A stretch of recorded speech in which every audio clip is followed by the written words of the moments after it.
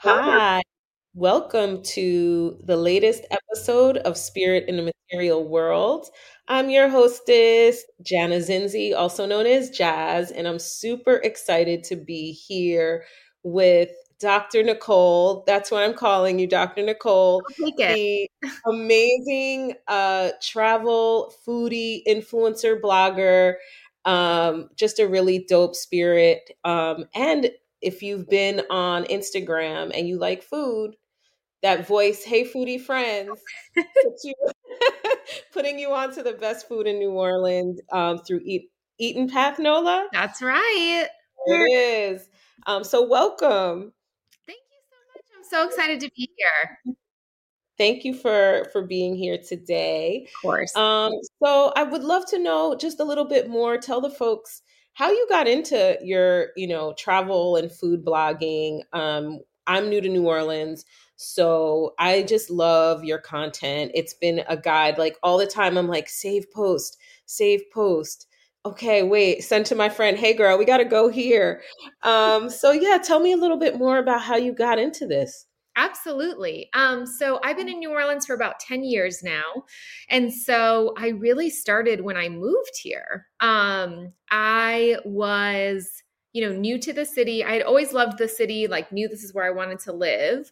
But, was new and exploring and was basically trying to find a way to just keep track for myself, like where I was eating, what I liked, what I was doing, what I enjoyed, and a way to stop bothering like friends and family who weren't in the city and like bombarding them with my food pictures and bombarding my personal feed with like nothing but food pictures. So, um, that's how it started, like just simply like a way to track and remember places that I liked, places that I tried. And from the start, I think it brought up this like deep passion for food and culture that I knew I had. Like it had always been there, but when you find yourself doing something you really really like, and then all of a sudden everyone else is like, this, like you do this so well, like we want more of it, like little things like that used to happen. So and still happen. So I can remember even just like the first 3 months of starting, and it was like a Tumblr back then, like because Hmm. I like easy things, and someone was like, oh, Tumblr's easy, you just upload a picture and like a quick caption. And Instagram was still kind of new, so I was like, okay, yeah, I'll do a Tumblr. So even just like a couple months in, I was asked to like write for Invade NOLA, which I'm not sure if they're still around, but it was like a local kind of zine that had like a food section. They eventually had a book. I had like a chapter in the book. So I just started getting kind of connected, and different opportunities were opening up around like food and culture, and writing and tracking it in the city. Um, but yeah, like in short, it was just a way for me to track. And then other people became interested in it and were like asking me for advice and questions. And I've always been a really curious person. So I always am like really deeply, deeply, deeply invested and interested in getting to know the place that I am. And in New Orleans, as you know, food is so deeply tied to our culture and our history, right?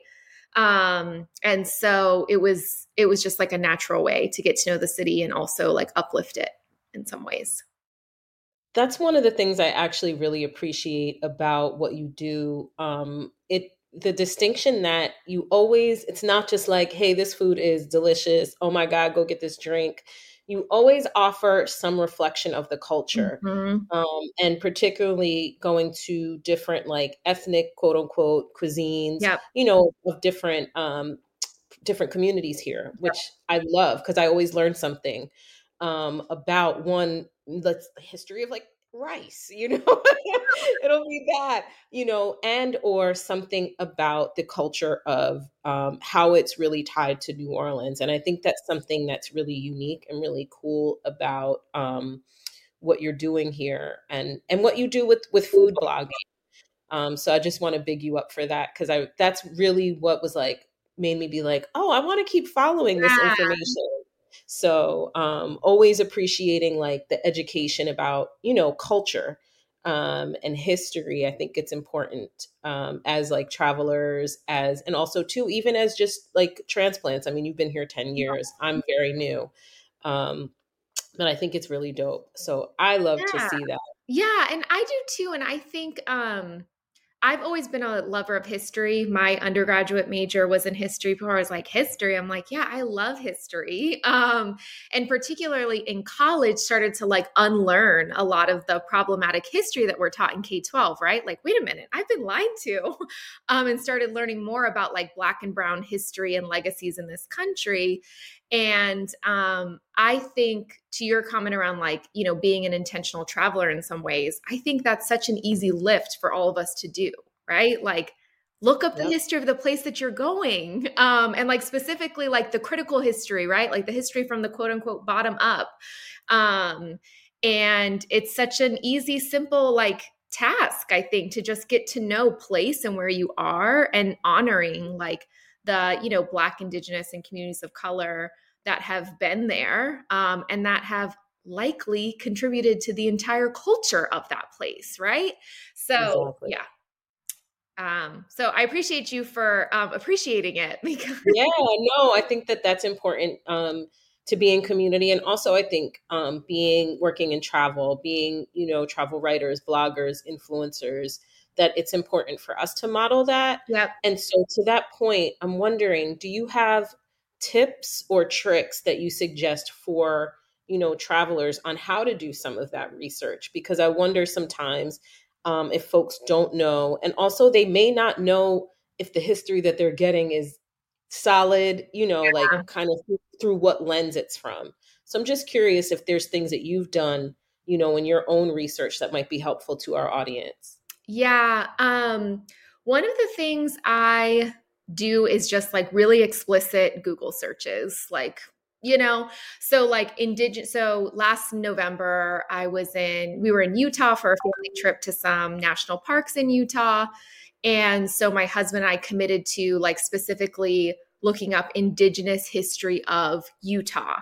And so we got a couple of books, we watched a couple of YouTube videos to like really understand the people of that place and what happened to them and what they're doing now and ways that we can even support. So I remember finding like a couple of nonprofits there and donating. So I think those are I think simple ways like do a critical Google search like indigenous history of New Orleans, Black history of New Orleans. Like, really, that's what I search. I Yeah. sometimes even do like, if I'm posting about a cocktail or something, my explicit Google search is like Black history of mixologists.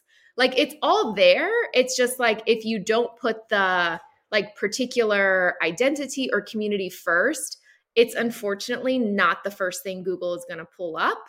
So I'm like, just use your keywords well. And then I think another step, like if you're able to, is like going back to the example around Utah, is also doing some vetting of like, local organizations or communities there that might be accepting donations. And commit to, all right, let's donate, $200 and spread it across maybe 3 organizations, right? Like a drop in the bucket based on how much you might be spending on the whole trip, right? But it's still some kind of commitment and honoring of like the place and the people that are there.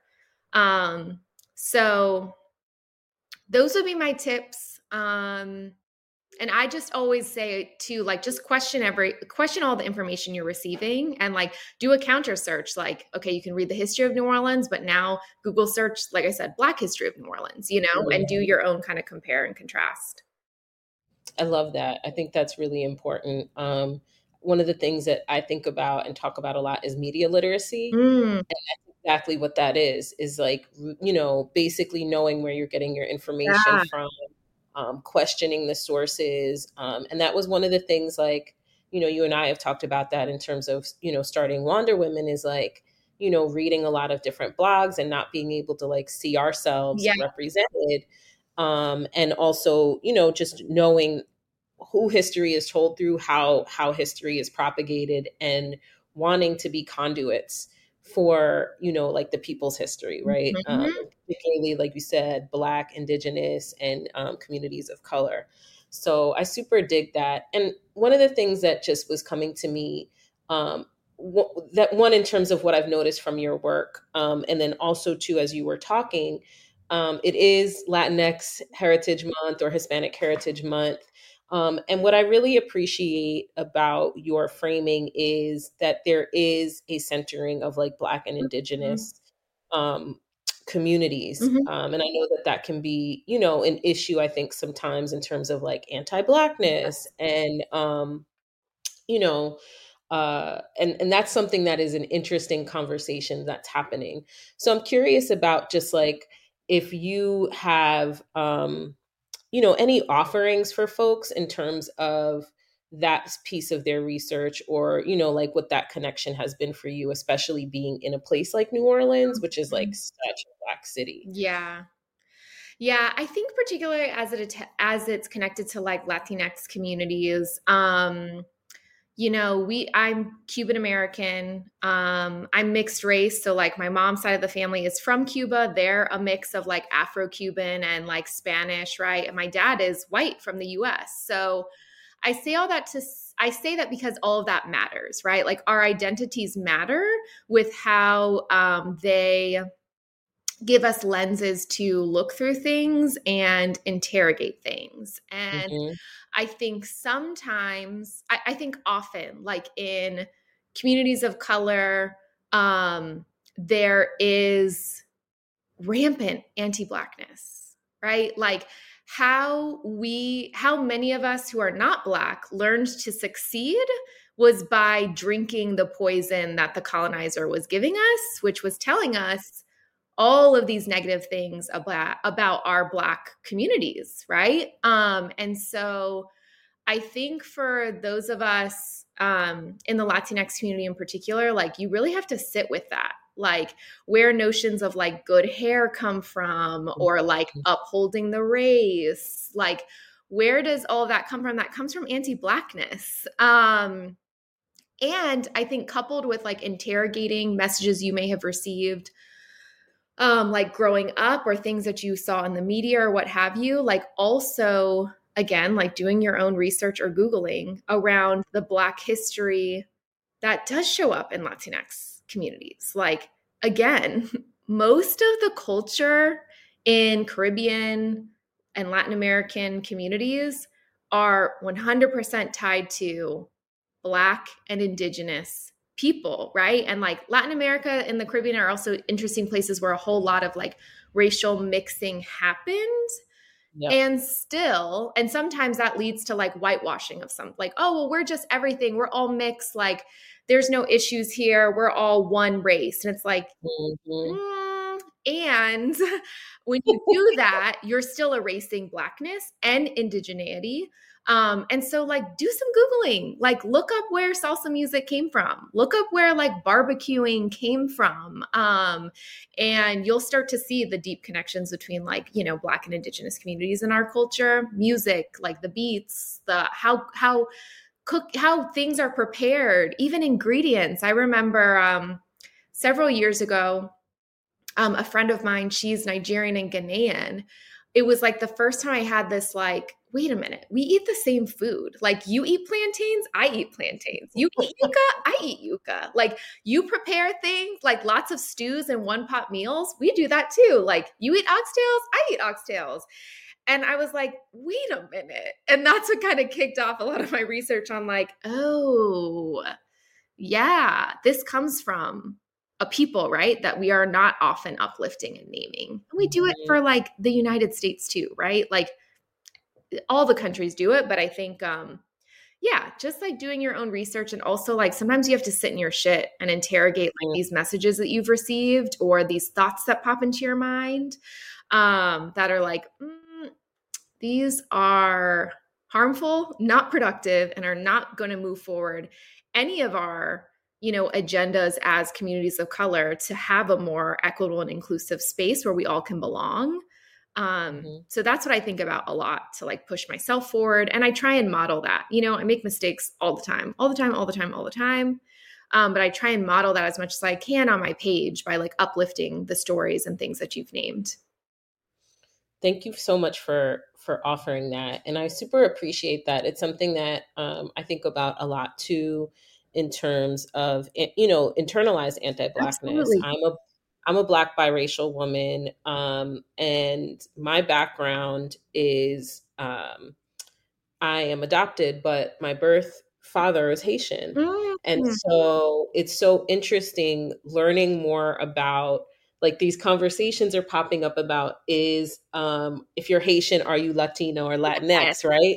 And so I've just been like, I never thought about that. Yeah. To me, it was never a thing at all. And the funny thing is, if we're going to talk about identity, growing up in New York, I'm also like half Italian, so it's like that's the biracial piece. Yeah. And so growing up in New York, everybody thought my whole life I was Puerto Rican. It does not matter where I go, what I do. People here have asked me if I'm Puerto Rican.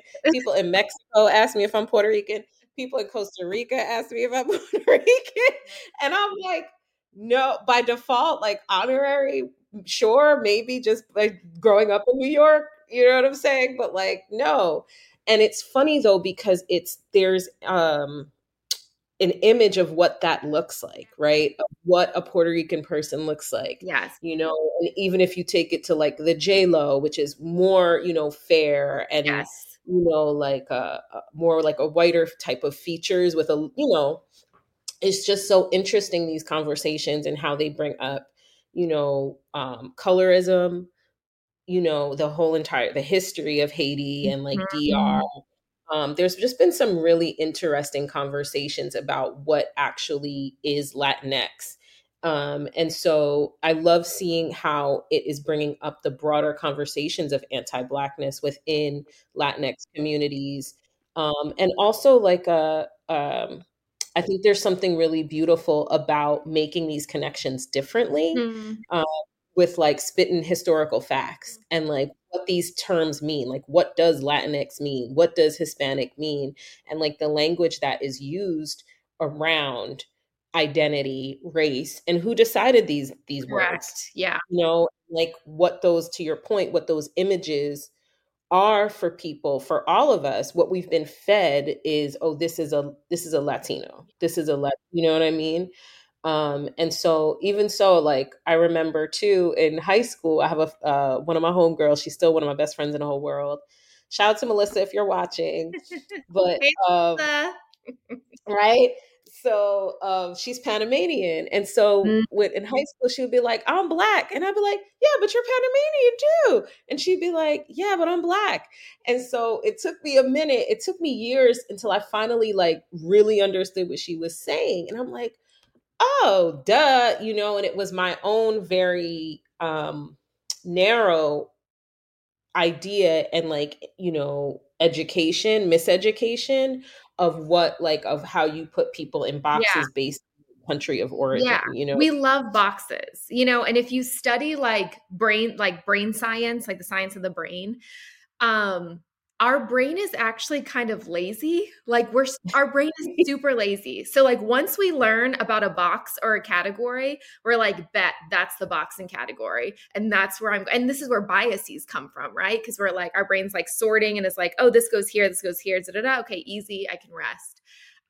So yeah, you do have to constantly like interrogate and push yourself because your brain is just naturally going to funnel things in like easy ways. But those boxes and categories don't allow people to be the complex humans that we really are, right? Like you can be Black and Panamanian. You can be Right. biracial from like two totally different ethnicities, right? Like all of these things.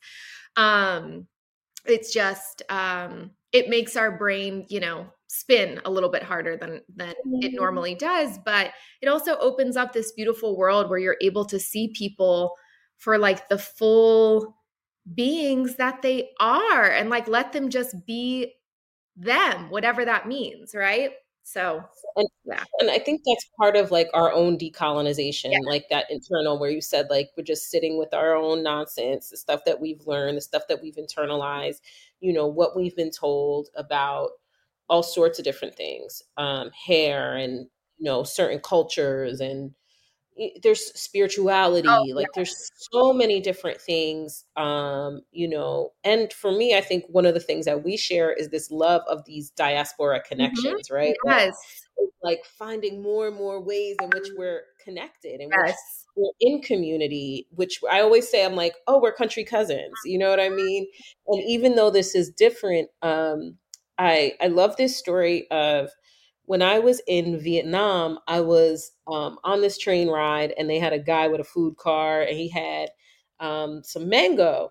So I was like, yeah, I'm gonna get this mango. I'm hungry on this train, and I know I could eat mango. It's not gonna make me sick or anything.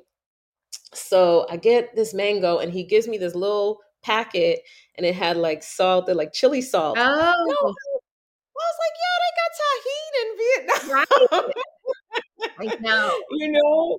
So it just like blew my mind. And so it's like those kinds of things is like understanding, like, we are all country cousins. We all have these different, you know, ways in which we are um expressing that based on like kind of where our people Yeah. landed, and who was who colonized who, and who migrated where, and what was mixing, but how beautiful it is that these like ancestral roots are just always showing up for us in all of these ways. And I feel like, especially in these times, this is when it's important for us to really know about these connections, because Mhm. things are so divisive. Mhm.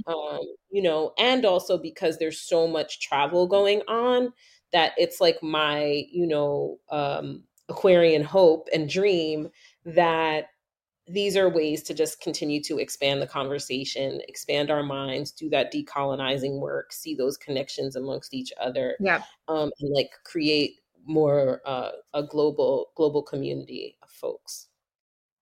So I'm here for it. I love it. I love it. I love it. yeah. So tell me, well, let's get back to food for a Okay. second. I would love to know, for people who want to visit New Orleans, because you are a foodie Don't ask me a concierge. question. What are you going to ask me? Are you about to ask me my favorites? I won't ask you your favorites. I won't ask you that. But since I know that you do, No harm. planning for folks that want to come to New Yes. Orleans, if you had to pick, I'll give you three things, Lordy. because one is hard, that people should try when they come to New Orleans. What would you say? Okay.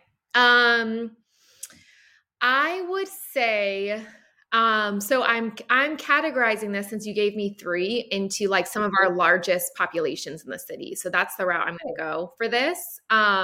So of course, so I won't give like specific names of places you should go, but like categories you should search. So our three, I hope I'm right on this. I think I'm right. Our three biggest populations in New Orleans are, of course, Black, right? Black African American is over 60% of our city.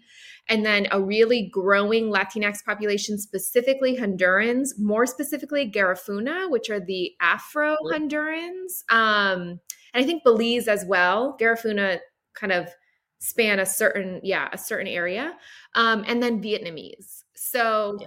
I would say, and I should have mentioned this earlier when I was giving my tips, like once you kind of figure out the populations of the place you're going, like go support those businesses and go eat at those places, right? So and there's, tons of lists that you can find, like, our top Black owned restaurants, Latinx, Honduran owned, and Vietnamese, and do some exploring around that. And then also Google like the connections between those three communities and food culture in this city, because those are also rampant and deeply connected. You mentioned Haitian. I mean, we have such a strong, strong connection to Haiti in this city, Mm. and Afro Cubans. Like there was all kinds of organizing between Haitians and Afro Cubans, back in the day in the Treme, actually. So, anyway, that's what I would say. Like, bucket your research into like those three categories. And I mean, you could just stick with those categories and literally book your entire trip and have a delicious time.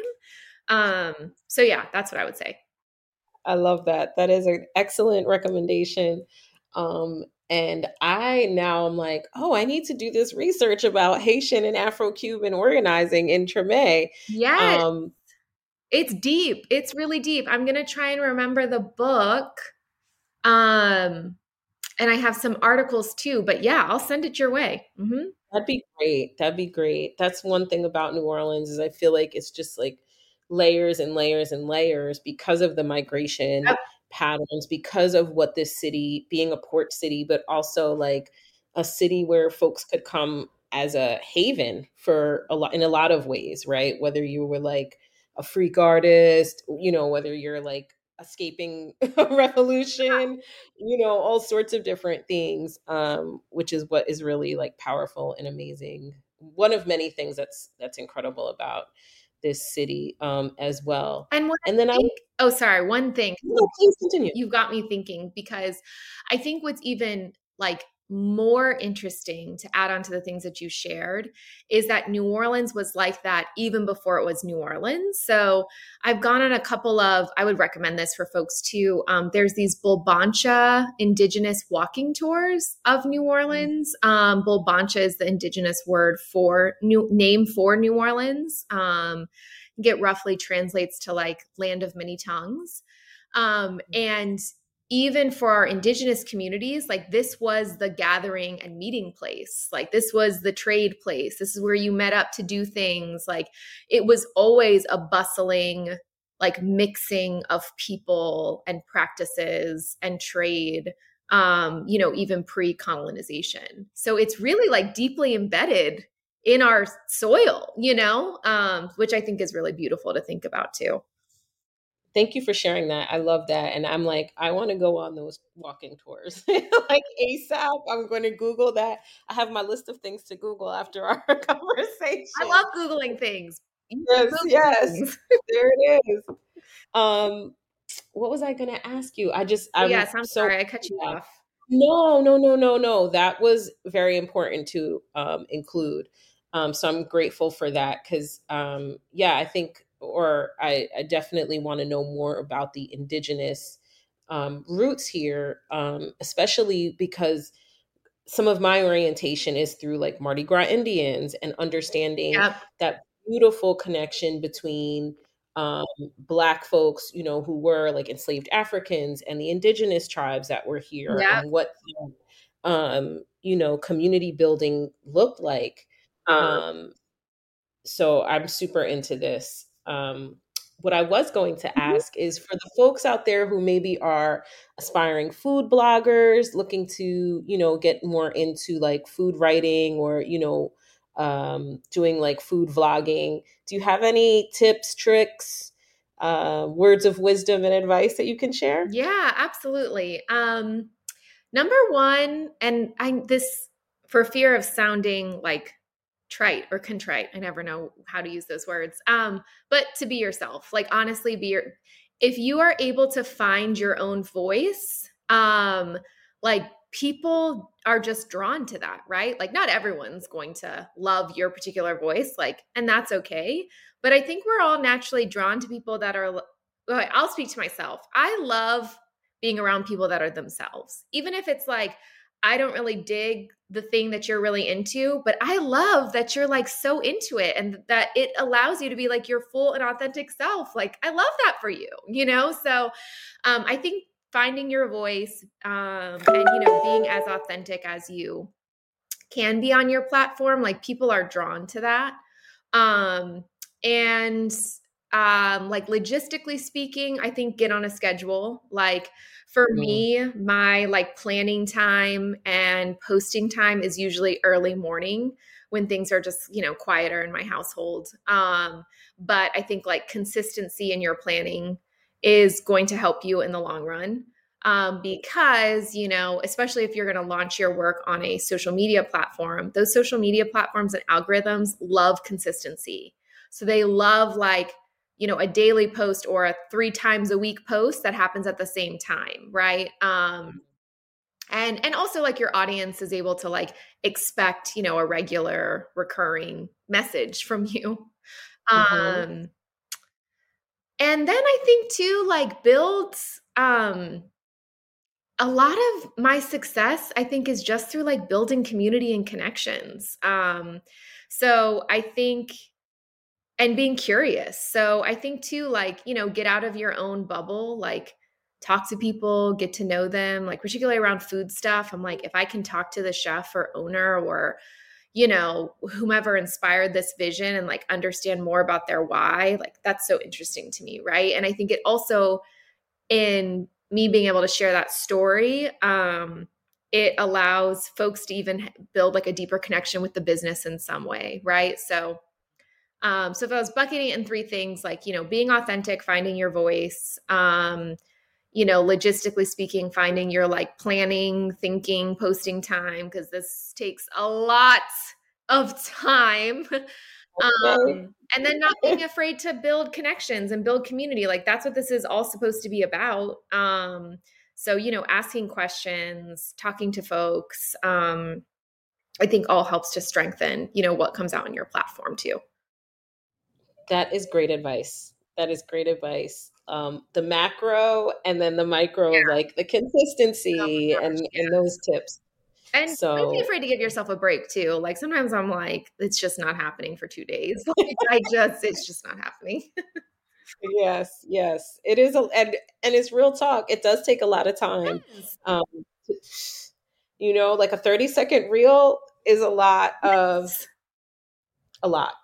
Um, Yep. so I feel better too when I hear people say that because I'm like, is it just me that is No, like, it's not just you. It is not oh my just you. god, This takes so much time. yep, So much time. But you know, I really enjoy it and it takes a lot of time. It takes a lot of time. same. It's like both and multiple Yeah. truths are happening at the same time. Yep, totally. Dr. Nicole Caridad, you are a gem. You are a Aw, gem. Thank you so much for being here. Can you let the folks know how they can find you, where, how, all the socials, all the info? absolutely. Okay, you can find me on Instagram and TikTok as at Eaton Path Nola. So Eaton like EATEN, like beaten path, but Eaton Path. And then Facebook, I'm off the Eaton Path NOLA. And then I also have a website, eatonpathnola.com, where you can see my like monthly favorites on there. You can get in touch with me. And if you're interested in like a curated foodie experience of the city, you can also contact me for that, you know, concierge service as well. And yeah, and I love talking to the people. So like DM me, like if you have recs for me, I love to hear recs. If you have questions for me, like people will frantically DM me, like, I'm gonna be in Mid City on Saturday, like where should I eat? Like I love helping out with stuff like that. So feel free to send me some messages and connect. I love it. Duly noted. You're great with the food recs. So I hope folks will take advantage and check out all that you're offering, especially folks who are coming from out of town. Definitely Yes. connect with Dr. Nicole. You will be very pleased. Your belly will be full and happy. Yes. We can So guarantee that. That's for sure. that's right. Well, thank you again for being here. This is Spirit in the Material World. I am so happy to be here, and I will see you all soon. Make sure to find us at wanderwomentravels.com, and we'll see you soon. Thank you.